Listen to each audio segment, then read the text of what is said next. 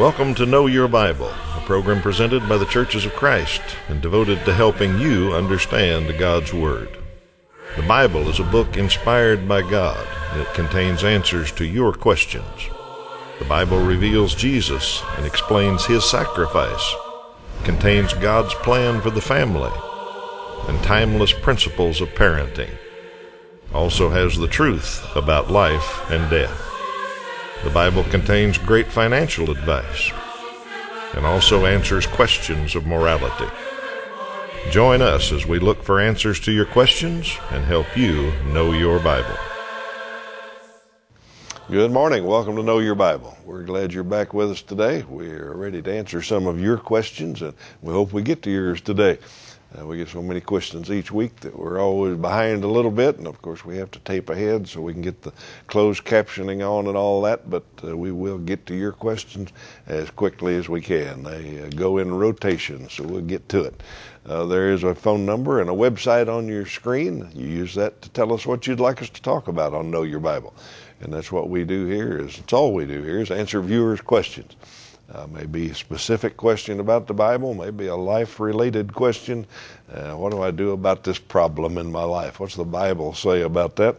We'll try to find you some Bible principles. So give us a call or log on and you direct the program. Let me introduce my partner, Toby Levering. He's back today. Hi, Toby. Hi, Steve. I'm glad you're here and ready to help try to answer some of these good questions.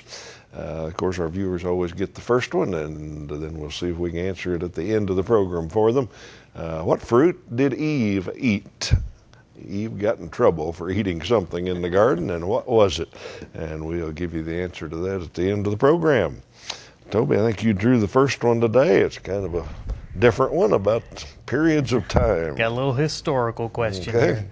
A viewer asked the question, I have heard about history being split into 4 periods: dinosaurs, Adam and Eve, New Testament, and after the rapture. Is that correct? Well, maybe someone split it up that way. I understand what you're referring to. That I know of, that isn't the exact way it's been split up. Typically, as we understand biblical history, we understand it in terms of the covenant, meaning the relationship that God had with human beings and how that relationship worked at the time. So if you sign up for the Bible correspondence course, this is one of the things that they talk about. It really helps clear it up. I think one of the things that people misunderstand so often is just pulling any verse out of the Bible and saying, well, there's a verse. Well, understanding the historical context into which that verse falls, very, very helpful. I think there's basically 3 divisions of history, if you're going to ask my opinion on this matter. When you look at spans of history, there's the patriarchal age, and of course the patriarchs, the heads of the families, and that God had a unique relationship with Adam and with Noah and with Abraham. And his relationship with them was based on the family lineage. And then we stepped into, in the book of Exodus, the Mosaical time period, and of course God delivered His word through Moses, and He gave Moses the law, all 611 commands, and that was God's standards of holiness. And He was delivered that through not only the law but also the prophets later on. And then now we are in the time of Christ, the Christian age. And so we understand that the covenant that we now live under, that where God and man can coexist, is at the foot of the cross, where God's justice and mercy are both satisfied. Understanding these ages will help us very much in understanding the Bible. And of course, today we live in the Christian age, and that's our opportunity to our relationship with God comes through Christ and through Christ alone. Let's look at Hebrews chapter 1, verses 1 and 2. In the past, God spoke to our ancestors through the prophets at many times and in various ways. But in these last days He has spoken to us by His Son, whom He appointed heir of all things, and through whom also He made the universe. It's a much more interesting study, and definitely encourage them to sign up for the correspondence course. It will help that understanding become more clear. clear that up pretty well. Of course, there's other ways you could split it up. Oh, yeah. I mean, a history book would do it completely different. Sure. It'd have the Roman and the Greek age in Yeah. there and all that. Yep. So, lots of ways to look at it. But from a biblical perspective, I think Toby's plan there is probably the easiest and the best to remember. And it's about how God dealt with people. Mm-hmm. He did change a couple of times. So that's a good answer. All right. Viewer says they're currently sick and disabled and obviously in pain and wants to know, is this pain to punish me for sins? Well, my first answer is certainly not. That's just not the way God operates. No place in the Bible where it says, you get pain and sickness and disabilities because of sins.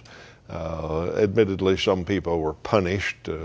Pharaoh, for his disobedience and refusal to believe in God, he got boils all over his body and all that. So there's a few cases like that, but in general, that's not how God operates at all. In fact, probably the best illustration is a story in John chapter 9, the story of a blind man. And Jesus and his apostles come upon this blind man, and the apostles, due to the way they thought in that day, asked Jesus this. They said, Rabbi, who sinned, this man or his parents, that he was born blind? So their theory was that if this guy's blind, it's because he sinned, or his parents sinned, and it's to punish them. Well, that was the current belief. That was the way people thought, and that's maybe the way this viewer is asked this question is thinking. But the important part is Jesus answered. Look at verse 3 where he answers.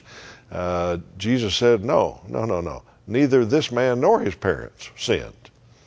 This happened so that the work of God might be displayed in his life. It didn't happen because of sin. His parents didn't sin. He didn't sin. Well, they probably sinned, but it didn't cause this blindness. And he said, but he's blind, and what's going to come out of it, not that God caused it for this, but what's going to come out of it is God's going to be glorified because I'm going to heal him and people are going to pay attention. But the key part is, no, he didn't sin, his parents didn't sin to cause this. That was a common belief then, and maybe our viewer thinks that way today. What I'd advise this viewer is that how can glory to God come out of a sickness is if you demonstrate faith in God in spite of your sickness and your problems and your troubles, God is glorified. I've seen that so many times among people that have really debilitating illnesses and all that.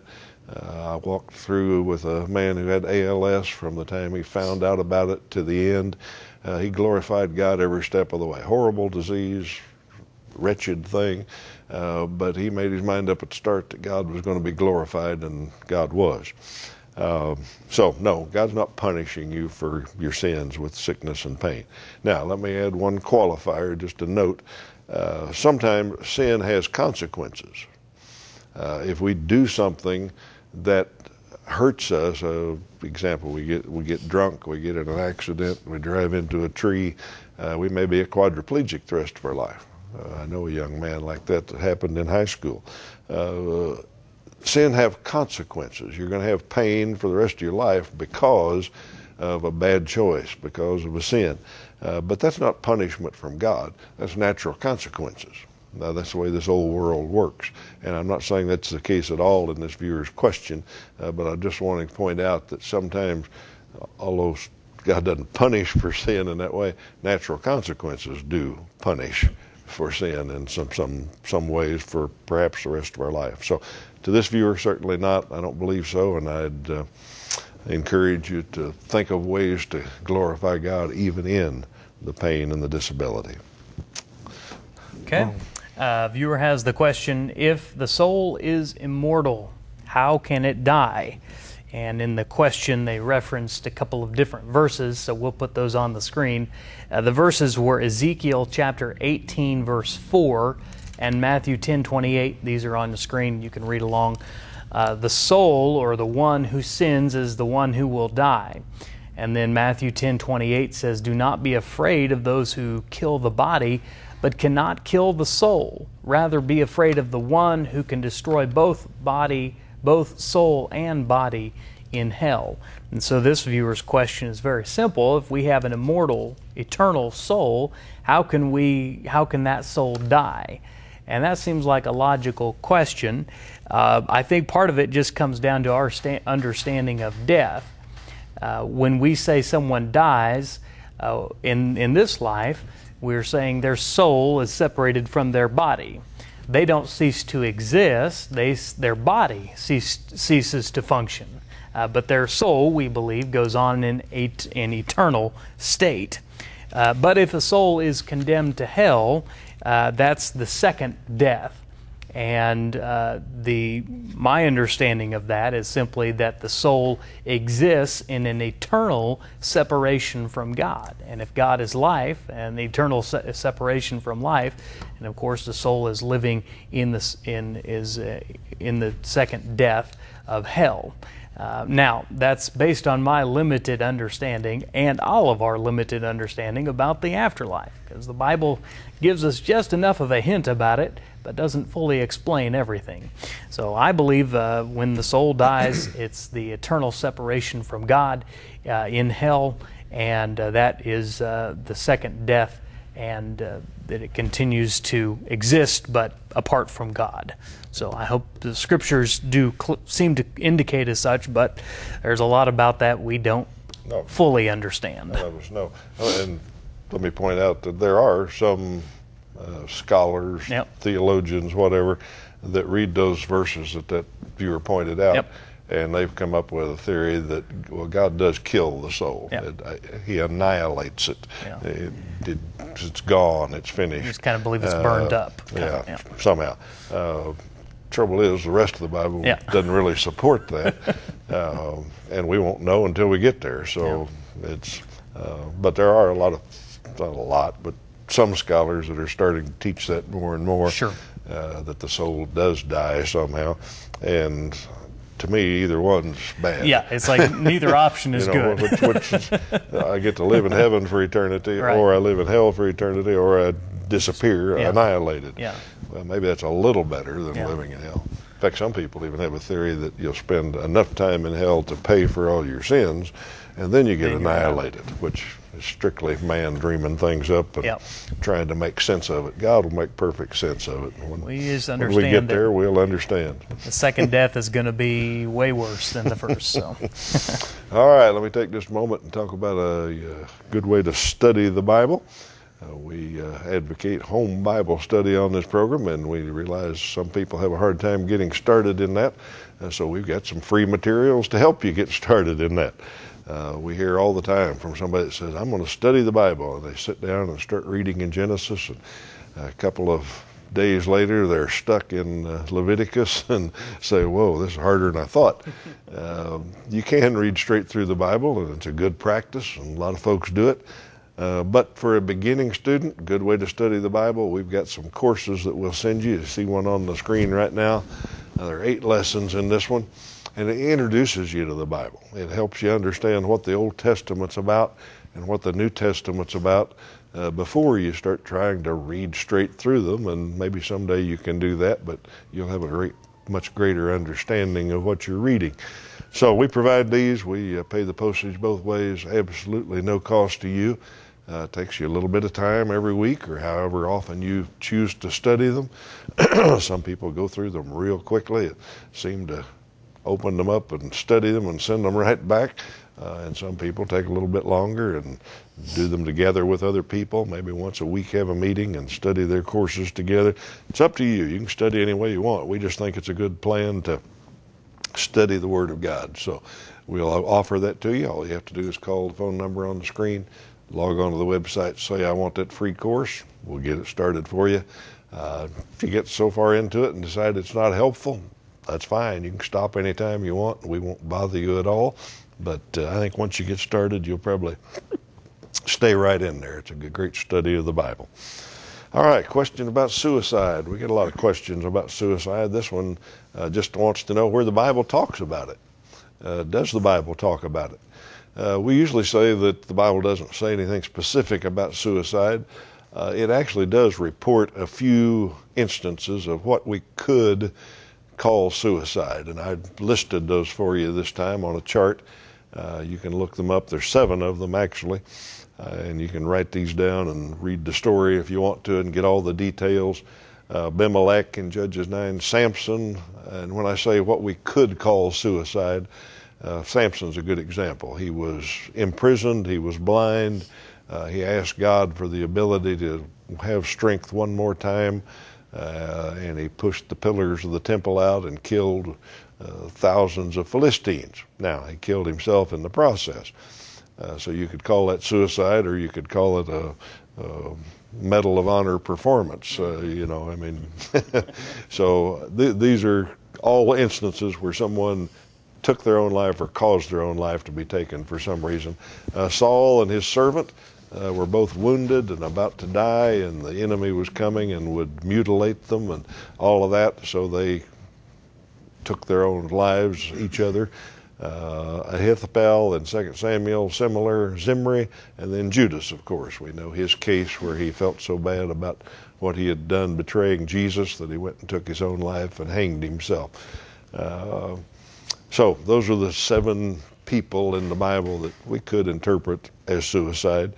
The interesting thing is the Bible makes absolutely no comment, positively or negatively, about any of them. It just says it happened. It doesn't say it was bad, doesn't say it was good. No comment, just here's what happened. This is history. It issues no judgment on any of the men involved in those. I think we need to understand that in the case of suicide, God knows our hearts and minds. He knows exactly what's going on there, and He's a merciful God. Obviously, some, if not all, people who commit suicide are not really in their right mind. I mean, our first instinct as humans is self-preservation. So to take our life, we're not really thinking right for some reason. Maybe mental illness, maybe deep depression that we're not taking care of, it may be drug problems, all sorts of reasons. God knows all that. He knows minds and hearts. He will judge correctly. So if our person is asking about eternal destiny of a suicide, God will make exactly the right decision. He's a merciful God, and I think in most cases that's what we need to lean on. But the Bible says nothing about it, positive or negative, just reports about 7 of them. Yep. All right, Toby. Well, another question a viewer asks is, was Christ born in September? And my answer to that is possibly. In fact, it's 8.3% possible, which would be 1 out of 12. My attempt at a little statistical humor there. We do not know when Jesus was born. And of course, we celebrate his birth traditionally on December 25th. That's not referenced to, or there's no biblical reason why it would be on or around that time. I suppose it could have been in September just as any other time. There have been, if you do a little bit of research, you'll find it's a dangerous thing. Lots of people have surmised many theories on when he was born and the various reasons, and even some from Scripture, but to me it's a lot of speculation, and I think there's a reason for that. I believe that God emphasizes the things in the story which are of utmost importance, and the other details that are not as important he leaves for us to wonder about and question, and understanding whatever answer we come to, whether you just think he was born on December 25th or if you believe he was born on June 11th, whatever day you pick, the important part is not when he was born. The important thing is that he was born. And that alone, that event in history, whenever it happened, gives human beings hope for the first time, and that God can not only have justice in our sins, but mercy on us for being sinful creatures, and we can have hope in eternity because of his, not just his birth, but his life, his death, and his resurrection. Let's read Matthew chapter 1, verse 21 together, where he accounts this from the story of the birth. She will give birth to a son. referring to Mary, and you are to give him the name Jesus because he will save his people from their sins. So, good question, fun to think about. The Bible doesn't say. 1 in 12 chance. That's about as good as you can do on that one. And I like the statistical humor. I know that appeals to you. It's hard to do humor without a crowd here to respond. Yeah. All right. Question about mysticism. A viewer called in and said, I'm concerned about mysticism in the church, meditation and yoga. What does the Bible say about such practices? Well, I understand the viewer, and I've noticed that myself. I see more churches advertising things about meditation and new age kind of practices or old age kind of practices, spiritual walks and things where you're supposed to focus on things. Some of that's probably fine, some of it's probably not. But the viewer's question is, what's the Bible say? Nothing about yoga or meditation. All those were come up with a lot longer after the Bible was written. But there are anti-Christian principles in some of those teachings of meditation, yoga, and all that. The focus, as I understand it, about most of the Eastern religions and yoga and all that, is the focus is on self. You're supposed to turn inward. You're supposed to find answers in your own consciousness. Well, that's completely anti-Bible. The Bible, in fact, says that that's dangerous because man's heart is deceitful. If we're looking for answers in ourselves, we'll give ourselves the answers we want. Or we'll be open to suggestions from the evil one. When we're seeking answers within ourselves, the flesh will help give us all kinds of bad answers. So the Bible says you get your answers from God. You study the Word of God. You turn to it for answers to life's problems and life's situations and all that. You don't find it within yourself.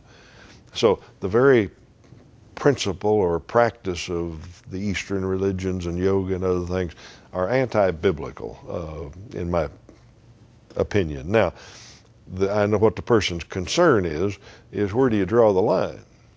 You know, I've taken done some exercises that have part of them based on yoga moves, and I admit they really are helpful. They stretch you. They make you hurt, actually. They're kind of evil that way, but they're good for your body. Well, when I did those, I'm not meditating. I'm not thinking about yoga or who yoga was. I'm just stretching the whole muscles. So I think you can do that kind of thing without having any kind of negative connotations at all. But I think Christians ought to be careful about it, and this is my opinion now. 1 Corinthians 10:31 says, everything you do ought to bring God glory. Everything you do be to God's glory. So I personally, I've seen in church bulletins that people are having yoga classes at church. I personally wouldn't do that. Because people might see that and think, well, that's an Eastern meditation thing. What's that got to do with Christianity? Well, it doesn't have anything to do with Christianity. So why bring it together there? Now, like I said, this is my opinion. I'm not saying I've got that in the Bible. I'm just saying that's the extent I would take it to. I might not even join a real yoga class at the YMCA or something, just because people say, I thought he was a Christian. What's he going in that yoga class for? Probably the main reason I wouldn't is because it hurts, but you know, I might think about giving God glory too. So I can't draw that line for our viewer. Philippians 4:8, let's put that on the screen. I think that's the best advice.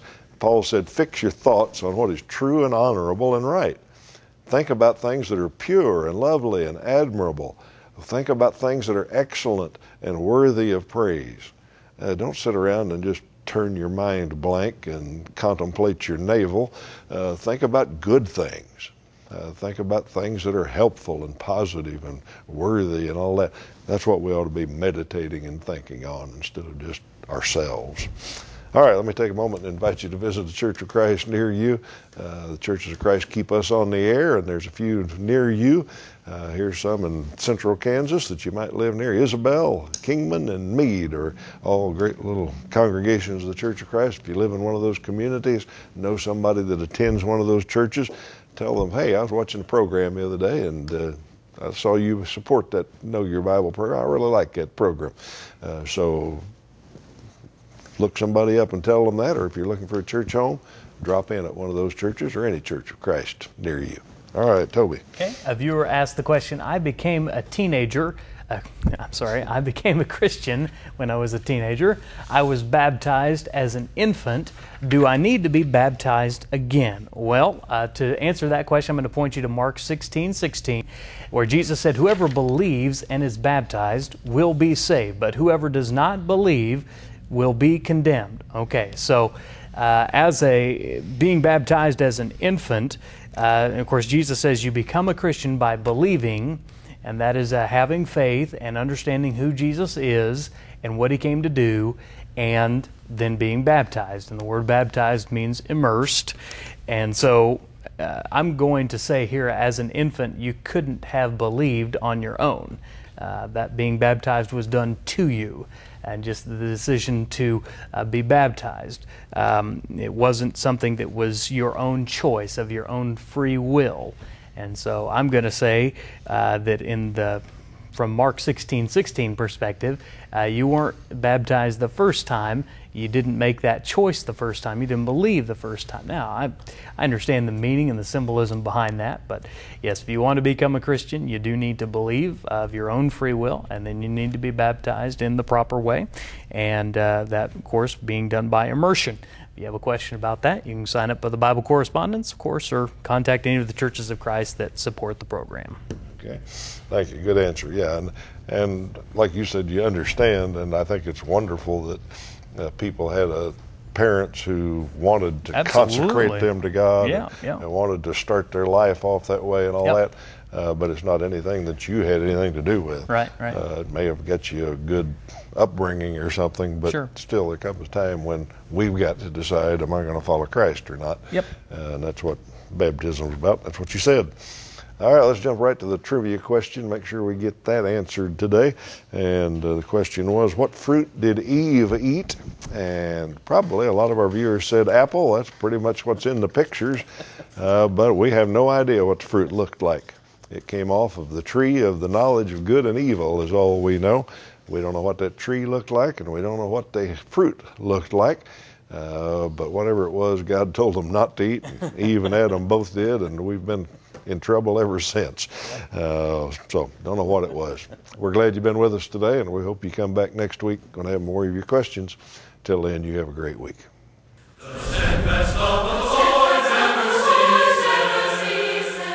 Know Your Bible has been presented by the Churches of Christ in your area.